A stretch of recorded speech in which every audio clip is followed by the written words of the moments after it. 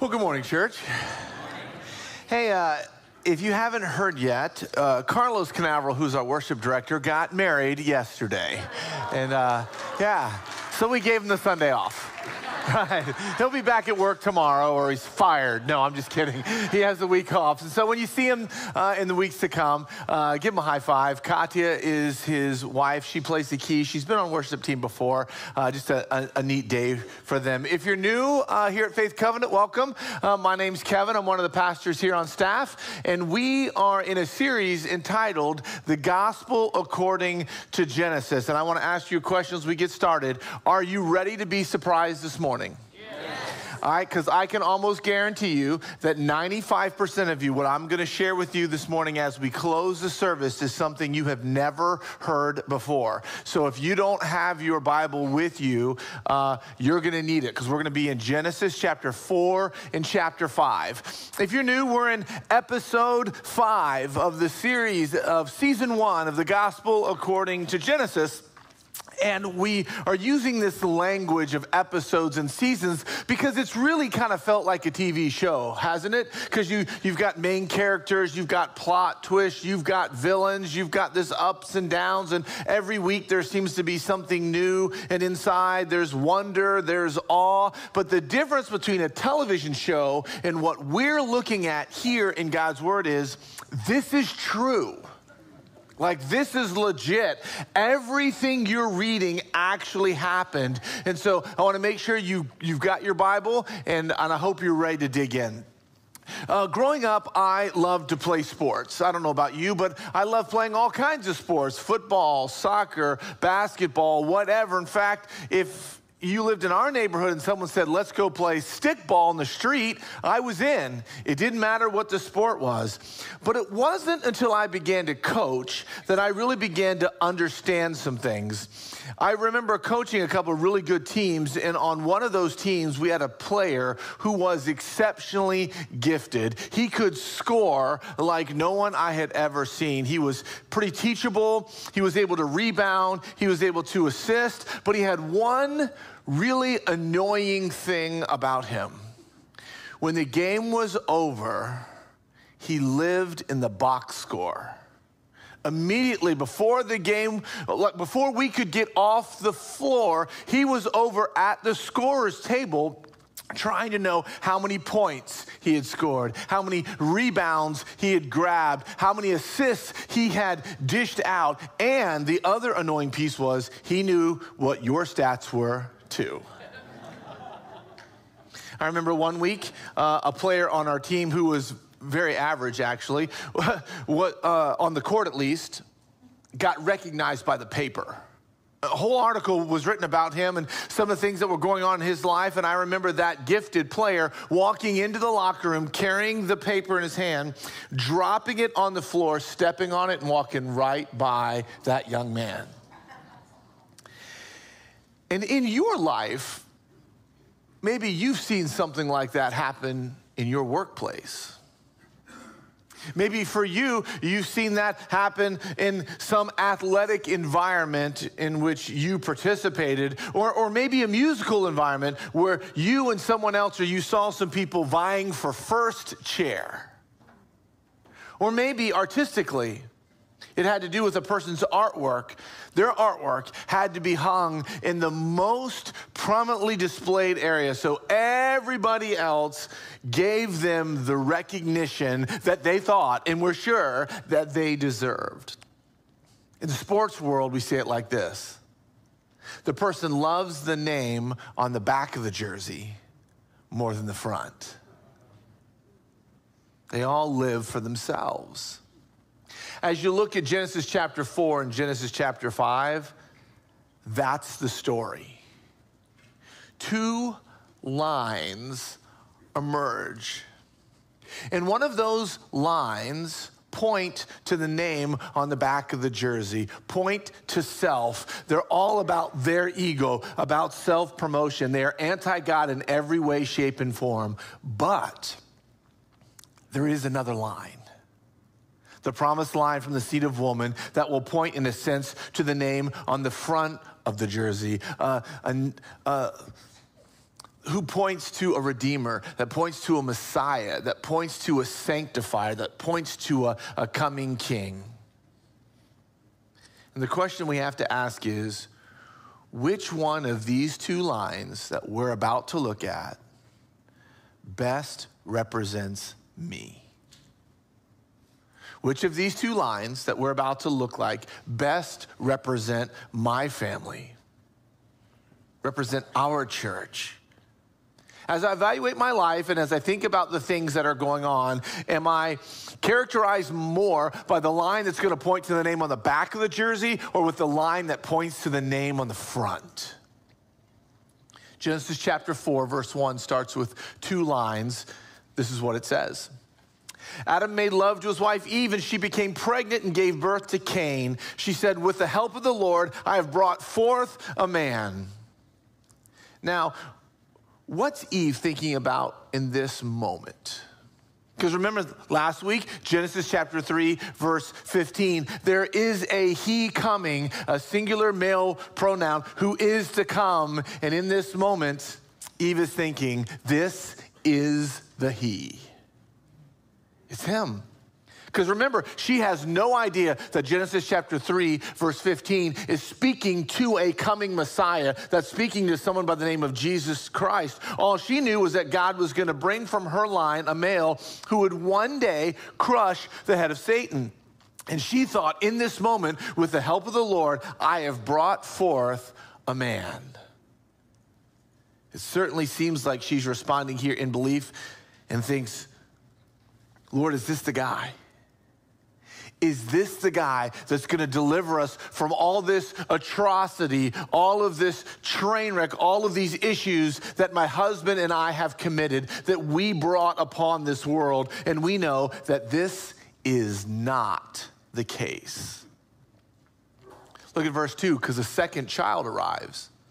Later she gave birth to his brother Abel. Now Abel kept flocks and Cain worked the soil.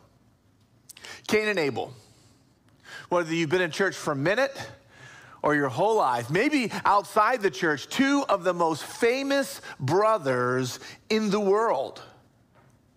If you don't know the story, there's two brothers that represent now these two lines moving forward, two kids with two very different responses to God. And I want you to notice that in verse 3, both of these kids, both of these sons of Adam and Eve, bring an offering to the Lord. Verse 3, in the course of time, Cain brought some of the fruits of the soil as an offering to the Lord, and Abel also brought an offering, fat portions from some of the firstborn of his flock. The Lord looked with favor on Abel in his offering, but on Cain in his offering he did not look with favor. Two sons, two different offerings. Cain brings an offering from the ground. Why? He's a farmer. That's what he had. He works the soil. He grows food. And so what does he bring? He brings fruits and grains and that sort of stuff. Abel, it says, brings an animal from his flock. Why? Because he's a shepherd. That's what he has, so that's what he brings. And some people say, well, maybe God didn't like one and like the other because of one offering is better. No, not true. Both offerings are fine. Grain and fruit or animals, they're both fine by God. Leviticus tells us that either sacrifice is okay in the eyes of God. So this idea that God accepts one and doesn't accept the other isn't about the nature of what they're bringing. It has more to do with the heart. You know what? It almost always has to do with the heart. It has to do with how they're bringing it. Both have this external religious behavior, but one of them has a heart for God and one of them doesn't.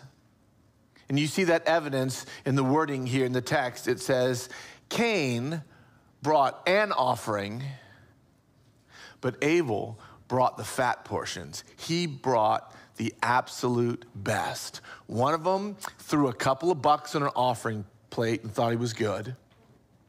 And the other one said, God, you deserve my absolute best. One of them went out into his land and said, you know what? I just got to bring something. So just somebody give me something. The other one went out into his flock and said, what is the absolute best that I have?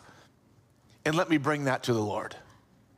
Two very, very different offerings. And take a look at Cain's response when God does not accept his offering. Look at verse 5. It says, so Cain was very angry, and his face was downcast. Then the Lord said to Cain, why are you angry? Why is your face downcast? If you do what is right, will you not be accepted? But if you do not do what is right, sin is crouching at your door. It desires to have you, but you must rule over it. Cain is furious at God for rejecting or not accepting his offering. And just like Adam and Eve after they sin, God now gives Cain an opportunity. He actually gives Cain an offering to say, hey, Cain, push the pause button, man. Stop what you're doing. Come to me. Confess. Repent. Change direction.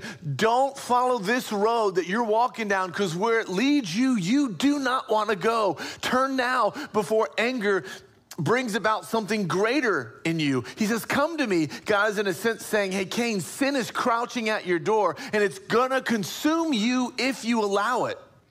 You need to turn back to the truth. You need to turn back to me. But unfortunately, we know how this story goes, don't we? We know that that is not the case. That is not at all how this ends. Cain does not say, you know what? My bad.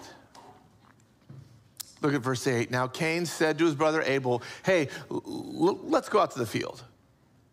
While they were in the field, Cain attacked his brother Abel and killed him. In cold blood, vengeance is now enacted by Cain on his innocent brother. He's angry at the Lord, but he takes out his jealous-fueled rage on his brother. That's who he murders. And yet God is gracious and offers Cain not just one opportunity, he's getting ready to offer him a second opportunity to turn back to him. That's verse 9. It says, and the Lord said to Cain, where's your brother Abel? I don't know, he replied. Am I my brother's keeper? The Lord said, what have you done? Listen, your brother's blood cries out to me from the ground. You see that phrase, brother's keeper? He's actually mocking God, and he's mocking his brother, as if to say, he raises animals, as if somehow what his brother did was considerably less than what he did. One of us has a real job. One of us are just playing around. That's the insinuation here. And yet God in his graciousness says something else. He's mocking him, and God says, what have you done? Not like, what have you done? I'm stumped. I don't know what to do here. No, not like that at all. He's like, what have you done? He's asking Cain in order to give Cain an opportunity to soften and pause and to consider this moment of tragedy of what is unfolded by his hands. And in this moment again, to turn back, because in the moment, he has allowed anger to consume him. He's allowed sin to have its way with him. But God is inviting him back to a relationship, back to a place of confession, back to a place of repentance. And it's an invitation to be honest. So many times parents look at their kids and they know, and it's an invitation, just be honest. It doesn't take away or doesn't justify what you did, but it's a chance just to be honest. But so many times, kids like us or me, we double down. And while honesty can't ultimately fix the problem, it would have been an offering from Cain to say, Lord, this is what happened. This is what I did. God, I'm so sorry. And Cain demonstrates now another quality of this line. This line you're going to see is categorized by a hardness towards sin. A hardness towards sin. There's no conviction. There's no sorrow. There's certainly no sense of repentance here. And we'll see Cain and his entire line that comes after him only consumed with self, always pointing to the name on the back of the jersey. Look at verse 11. It says, now you are under a curse and driven from the ground, which opened its mouth to receive your brother's blood from your hand. When you work the ground, it will no longer yield its crops for you. You will be a restless wanderer on the earth. And if you can believe it, verse 13, Cain said to the Lord, my punishment is more than I can bear. God says you're out. You're out just like, your parents were out because you've now murdered your brother in cold blood, and the ground that you used to reap its rewards, where you were harvesting grain and you were harvesting fruit and it was producing food for you, it will no longer do that. It will no longer be fruitful for you. And after murdering his brother over an offering, the only response he can think of is, God, this is too much. Not, God, I'm sorry. Oh, God, I've blown it. No, God, this is too much. I can't possibly bear this punishment for my sin. Cain has now alienated himself from his brother, and he's alienated himself from his God, and he will be a nomad without a home and certainly without security. Look at verse 14. Today you are driving me from the land, and I will be hidden from your presence. I will be a restless wanderer on the earth, and whoever finds me will kill me. Do you see the irony here? He refuses to be honest with God about what he's done, and he's fearful that someone else is going to do to him what he did to his brother. Verse 15, but the Lord said to him, not so. Anyone who kills Cain will suffer vengeance 7 times over. I want you to remember that line, 7 times over. It says, then the Lord put a mark on Cain so that no one who found him would kill him. So many times people look and go, Kevin, he puts a mark on him. What does that mean? Commentators have all sorts of thought. You want to know what that means? No idea. No idea. There's all sorts of thoughts about that. I don't know, but what I do know is God physically marks him somehow in a very clear way so that everybody knows not only that God's the one that marked him, but they also all know Cain is off limits. Somehow it was clear. It wasn't like, I wonder what that mark means. No, everybody knows that Cain is off limits. And if you mess with my boy Cain over here, you're going to get my wrath on you 7 times over. So you can't really have a threat on somebody if you don't know that the person's capable of doing the threat. Sort of like when the toddler goes, Dad, I'll beat you up. Okay, calm down. Right? But if, someone larger says that and they say, I'm going to beat you down 7 times over. But right here, he says, if you take this man's life, you're going to get my wrath on you 7 times over, a visual sign for all to see. And in a sense, this is an incredible act of grace by the Lord to allow him to survive. Because what he's saying is this sin, it can't be justified. It can't be ignored. Cain must pay a penalty for his actions, and so Cain is now banned and he's blessed at the same time. You're like, how is he banned and how is he blessed?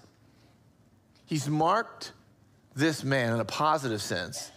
He leaves God's presence, but he doesn't leave God's protection. That's a big deal. He's still under the covering on some level. He leaves God's presence, but he's still under the protection.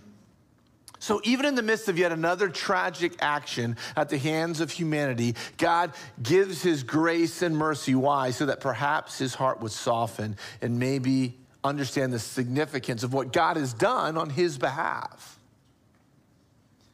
But no. Look at verse 16. So Cain went out from the Lord's presence and lived in the land of Nod, east of Eden. Did you catch what just happened there? What did God tell him he was going to do? He's going to be a wanderer. That's what's going to happen. You're going to be a wanderer. But what does Cain do? He says, you know what, God? No. I'm not going to be a wanderer. In fact, I'm going to go settle down, and I'm going to build a city, and I'm going to build that city for the glory of the name on the back of my jersey, because I'm going to name that city after my son, Enoch. I'm not going to be a wanderer. I'm going to be a look at me type of guy. I'm going to do the exact opposite of what you told me to do. And in my hardness, I'm going to continue to go down that road of sin. that is crouching at my door. And with every step that I take, with every brick that he lays, with every house that he builds, he is allowing sin to consume him. I'm going to set up shop, and I'm going to build this city to the glory of me and to the glory of my line. And who cares what God has to say? It's outright defiance. It's a story of Cain and Abel. And now, from verse 18 to 24, we get a list of Cain's descendants. We get a list of the line of rebellion, not the line of redemption. That line is to come. We get a list of the line of rebellion. This is the line of Satan that's been foretold in Genesis chapter 3, verse 15, all because of the fall. It starts with Cain, and this train wreck is just the beginning. And just 7 generations down from Adam, we're going to meet another guy by the name of Lamech. And here, things just seem to get worse. Look at verse 19. Lamech married 2 women, one named Adah and one named Zillah. That's the first case of polygamy that we see in our Bible committed at the hands of a man from the line of Cain. Is polygamy ever good in Scripture? No. You want to know what it comes from? It comes from the line of Cain, and it starts right here in Genesis. He has clearly disregarded God's plan. What's God's plan? Pastor Alex told us in Genesis chapter 2, verse 24. One man, one woman, together in a covenant relationship for life. That's God's plan. And this guy goes, yeah. No, because if one is good, then 2 must be better. And he says, I'm going to go for it. I'm going to go for it. I'm going to take 2. But you know what's interesting is Adah, that name Adah, means ornament or pretty. And the name Zillah means sweetness of voice. The implication is a sweet voice and a pretty face. That's the implication here. The implication is these ladies are probably not bad looking at all. And Lamech says, God, I don't care what you have to say. I'm going to do what I want to do. I want both. I don't care what you have said about the sanctity of marriage. I don't care what you've said about a covenant relationship. I just don't care. I want both ladies, and I'm going to show the world my glory, and I'm going to put the glory of me on display. This is the type of guy that points to the name of the back of the jersey. I'm going to do what I want, when I want, how I want to do it, and for whatever reason I want. This is one of the first indicators that we see of a culture that is abandoning God and abandoning God's word, and it all comes in the form of sexual deviancy, specifically in the area of marriage. And it's not just polygamy, by the way, that marks Lamech and his line and his family. Look at verse 23. Lamech said to his wives, Adah and Zillah, listen to me. Hey, ladies, listen to me. Wives of Lamech, hear my words. I have killed a man for wounding me, a young man for injuring me. If Cain is avenged 7 times, then Lamech 77 times. You thought Cain was a bad boy. I'm the bad boy. I mean, you look at me cross and I'm going to kill you. Oh, yeah. If you think that that guy had any sort of power, any sort of greatness, oh, no. If you thought he was important and how he bowed up to his brother, Lamech says, buckle your seatbelt. I'm going to put my manhood on display. I'm going to show you how far sin can be extended in my family. He's bragging about murdering a boy who just merely struck him in the face. And he murders him just like his great-great-great-great-grandfather Cain. And here's the part as you read the story that's completely unexpected. Because you start reading this because we're seeing the line of Lamech and you're like, where is society going?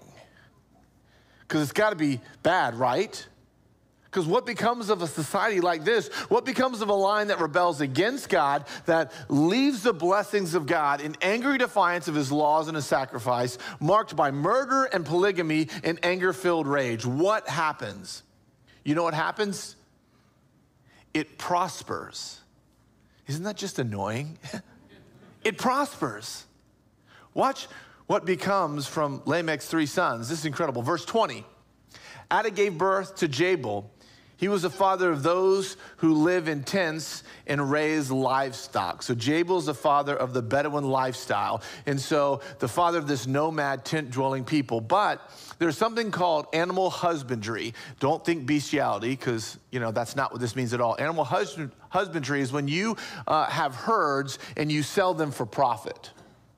So he's the first one that said, not only will I take cattle, goats, sheep, camels, and raise them for my family, I'm gonna raise them and sell them off. I'm gonna raise them and trade them for other goods. I'm gonna be a business person. That's this guy right here. And so society is slowly advancing. Look at verse 21. His brother's name was Jubal. He was the father of all who play stringed instruments and pipes. So this guy is credited with being the world's very first musician. The father of all the arts, the father of all music, comes from the line of Cain. Look at verse 22. Zillah also had a son, Tubal-Cain, who forged all kinds of tools out of bronze and iron. Tubal-Cain's sister was Naamah. So he's giving credit with being the father of sort of industry and warfare and sort of working with metal, developing tools and in larger structures. So from these three sons of this devious, sinful man, we get the raising and the trading of livestock, the arts, the music, metal forging, incredible technological advancements that started then and have made its way all the way down to us today. Common graces in our world today. Genesis is making the point that through the ungodly line of Cain, at this point in time, the world's greatest and most significant cultural discoveries are not from the line of Abel, not from the godly line, but from the ungodly. How crazy is that? Some of you are like, that's why that sinful rock music. No, that's not what he's saying at all. But what's even crazier is many of the children's name in the line of Cain have to do with God. One of Cain's children is named God. One of them is named the house of God. One of them has the name priest of God, and so on. But while their names mean one thing, their lifestyles and their choices mean something very, very different, because there's no following him. There's no obedience to him. There's no desire to please him. It's all about the name on the back of the jersey. And so while technology and business skill and the creative arts, they're flourishing, morality is plummeting. There's a hardness towards sin, a mocking of God's word. There's anger and violence is just applauded. There's no softening and repentance, just brazen disregard for God and his word. There's a consumption of self and an infatuation with the name on the back of the jersey. And if we're honest, are things really all that different today? Really, are things all that different today? Is it difficult to find parallels here? We live in a society today where technologically we are skyrocketing, but at the same time, our morality is in the toilet. We're tanking. We could put a man on the moon, but we can't walk across the street to love our neighbor. We'll fly millions of miles away in the name of mankind and won't walk across the street to love a neighbor. We've all but eradicated diseases like polio and measles and smallpox and malaria, yet we can't heal the evils of the human heart. Thousands of years later, we don't look all that different, do we? The famous comedian George Carlin said this. I'm going to paraphrase because it's, George Carlin. So he writes, "The paradox of our time and history is that we have taller buildings and shorter tempers. We have wider freeways and narrower viewpoints. We have multiplied our possessions but reduced our values. We talk too much and love too seldom and hate too often. We've learned how to make a living but not a life. We've added years to life, but not life to those years. We've cleared up the air, but polluted the soul. We've conquered the atom, but not our own prejudices. These are days of two incomes that we live in, but far more divorce. We live in fancier homes while we all live in broken homes. In a moment like this, we need to press pause and ask the question, is that me? Is that you? Is that us as a church? Like, if we really stop to think about the character qualities of this line that God has just put on display before us, does any of that ring true about me and my line? Now, before you say, Kevin, I'm not a rage-filled, murdering polygamist, so I'm good. Hold on a second. Remember, Cain went through all of the religious rigmarole. He offered sacrifices. He threw a couple bucks in the plate. I mean, he probably joined a small group. He probably served in the nurseries. I think he probably did that. He probably named his kids, after God on the exterior. He played the part really well. Those around him would have seen some semblance of God on the outside. There were certainly elements there, but under the surface, he's faking it. God was not his delight. God was not his treasure. God was not his world. That is what's characterized by the line of Cain, the line of Satan, stemming all the way back to Genesis chapter 3, verse 15. 7 generations from Cain to Lamech, corruption has appeared morally, morally, theologically. Cain's family is a picture, unfortunately, of where we are today in a lot of ways. Now, if you've been keeping up, you're probably asking the question, 2 brothers, there's supposed to be 2 lines. One of them just died, so what happens in the other line? Where do we get this other line from? Where do we get this singular male pronoun he? What line is he coming from who's going to save and redeem the world? And it's here that God develops a second line that does not look to self, but who has lifted their eyes to the Lord. Are they perfect? No, but there certainly is something different about their heart. Look at verse 25. Adam made love to his wife again, and she gave birth to a son and named him Seth. That name means appointed for. I like that. Saying, God has granted me or appointed for me another child in place of Abel since Cain killed him. Seth also had a son, and his name was Enosh. And that name Enosh means mortal. At that time, people began to call on the name of the Lord. So despite this train wreck that's coming out of this line of Cain, they are not left without hope. Chapter 4 tells us the story of this ungodly line, this line of rebellion, a line of people that live for themselves, a line of people that only could point to the name on the back of their jersey. But chapter 5 is going to tell the story of a godly line, and he uses a genealogy to do it. And if we're honest, most of you in here who've read your Bibles get to Genesis chapter 5, and as you begin to read, you see names and numbers, and you see a genealogy, and you skip it. You put your Bible reading on 1.5, and it starts talking really quick, because you're just going to move right on through Genesis chapter 5, because you don't think there's anything here for you. What you do is you look and you say, well, that's an old dude, Methuselah, 969, and you use it to win trivia contests in your life. Methuselah, that's the answer, oldest man in your Bible. Okay, win contests with that. But I think when we do that, we miss something. There's something very, very deep happening right here, and it happens in a genealogy. You know, the number 1 podcast in the history of this church, the number 1 podcast of one of my sermons that's the most downloaded over 1,000 times, Matthew chapter 1, the genealogies. because I showed you why the genealogy was there. I'm going to do the same thing for you this morning. 3 things that happen right here in chapter 5 that you need to know, because Moses gives us a ton of detail about this ungodly line in chapter 4, but we don't get a lot of information, a lot of story behind this godly line and what it looks like. In fact, you skip it all together. Here's the first important thing you need to know about this godly line.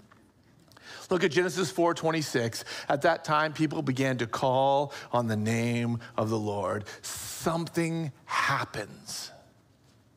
I don't know if there was spiritual complacency or what's going on, but they began to call on the name of the Lord. What that idea there is, they began to worship.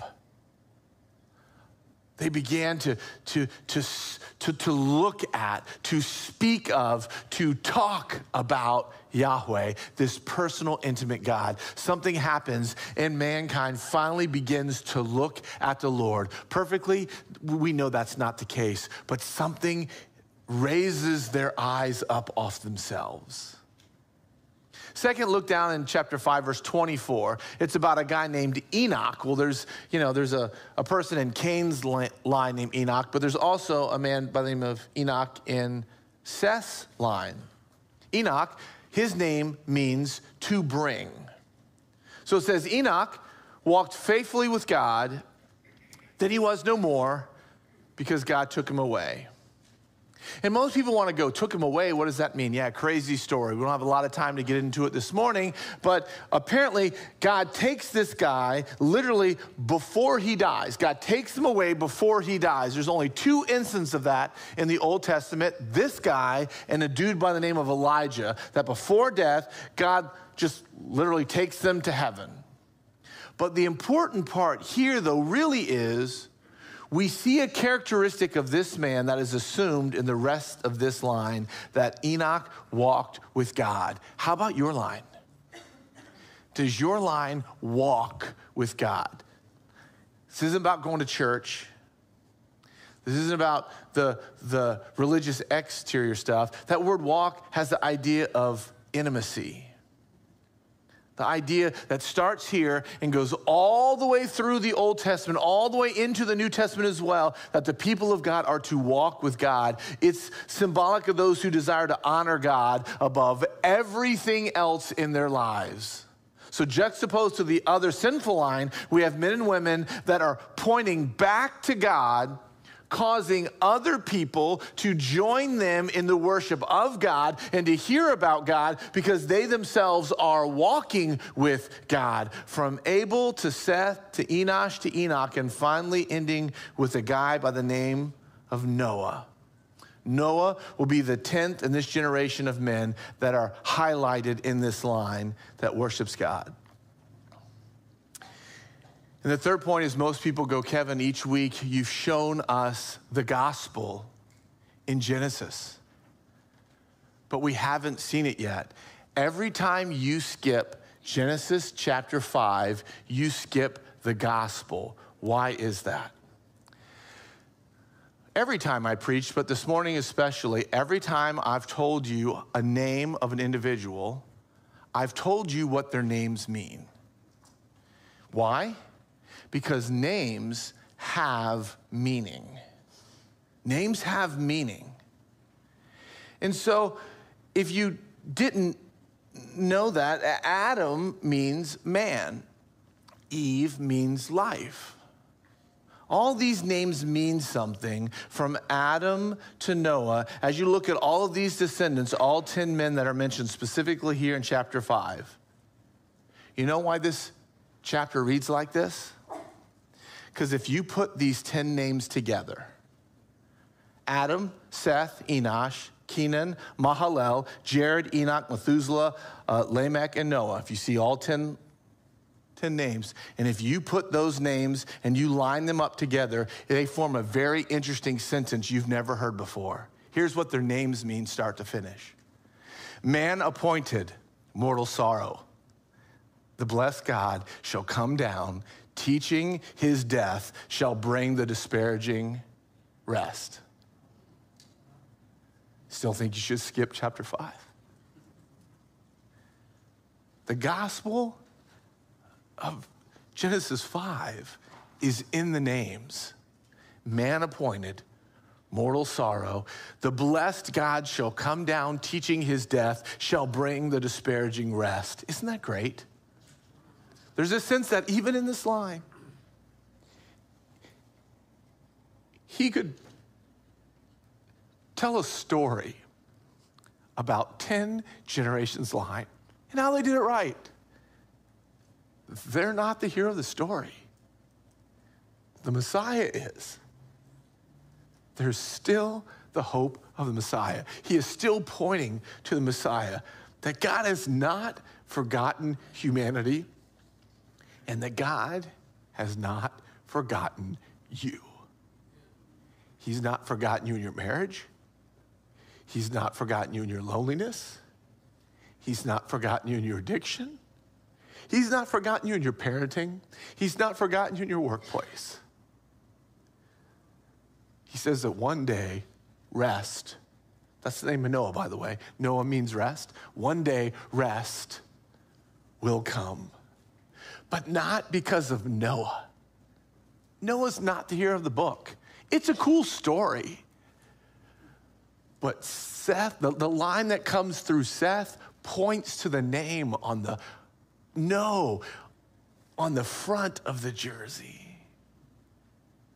Church, our God made a promise all those years ago that a Redeemer would come to bring a Savior that will finally crush the head of Satan. And he did it. That our God, who was faithful then, is still faithful to you today.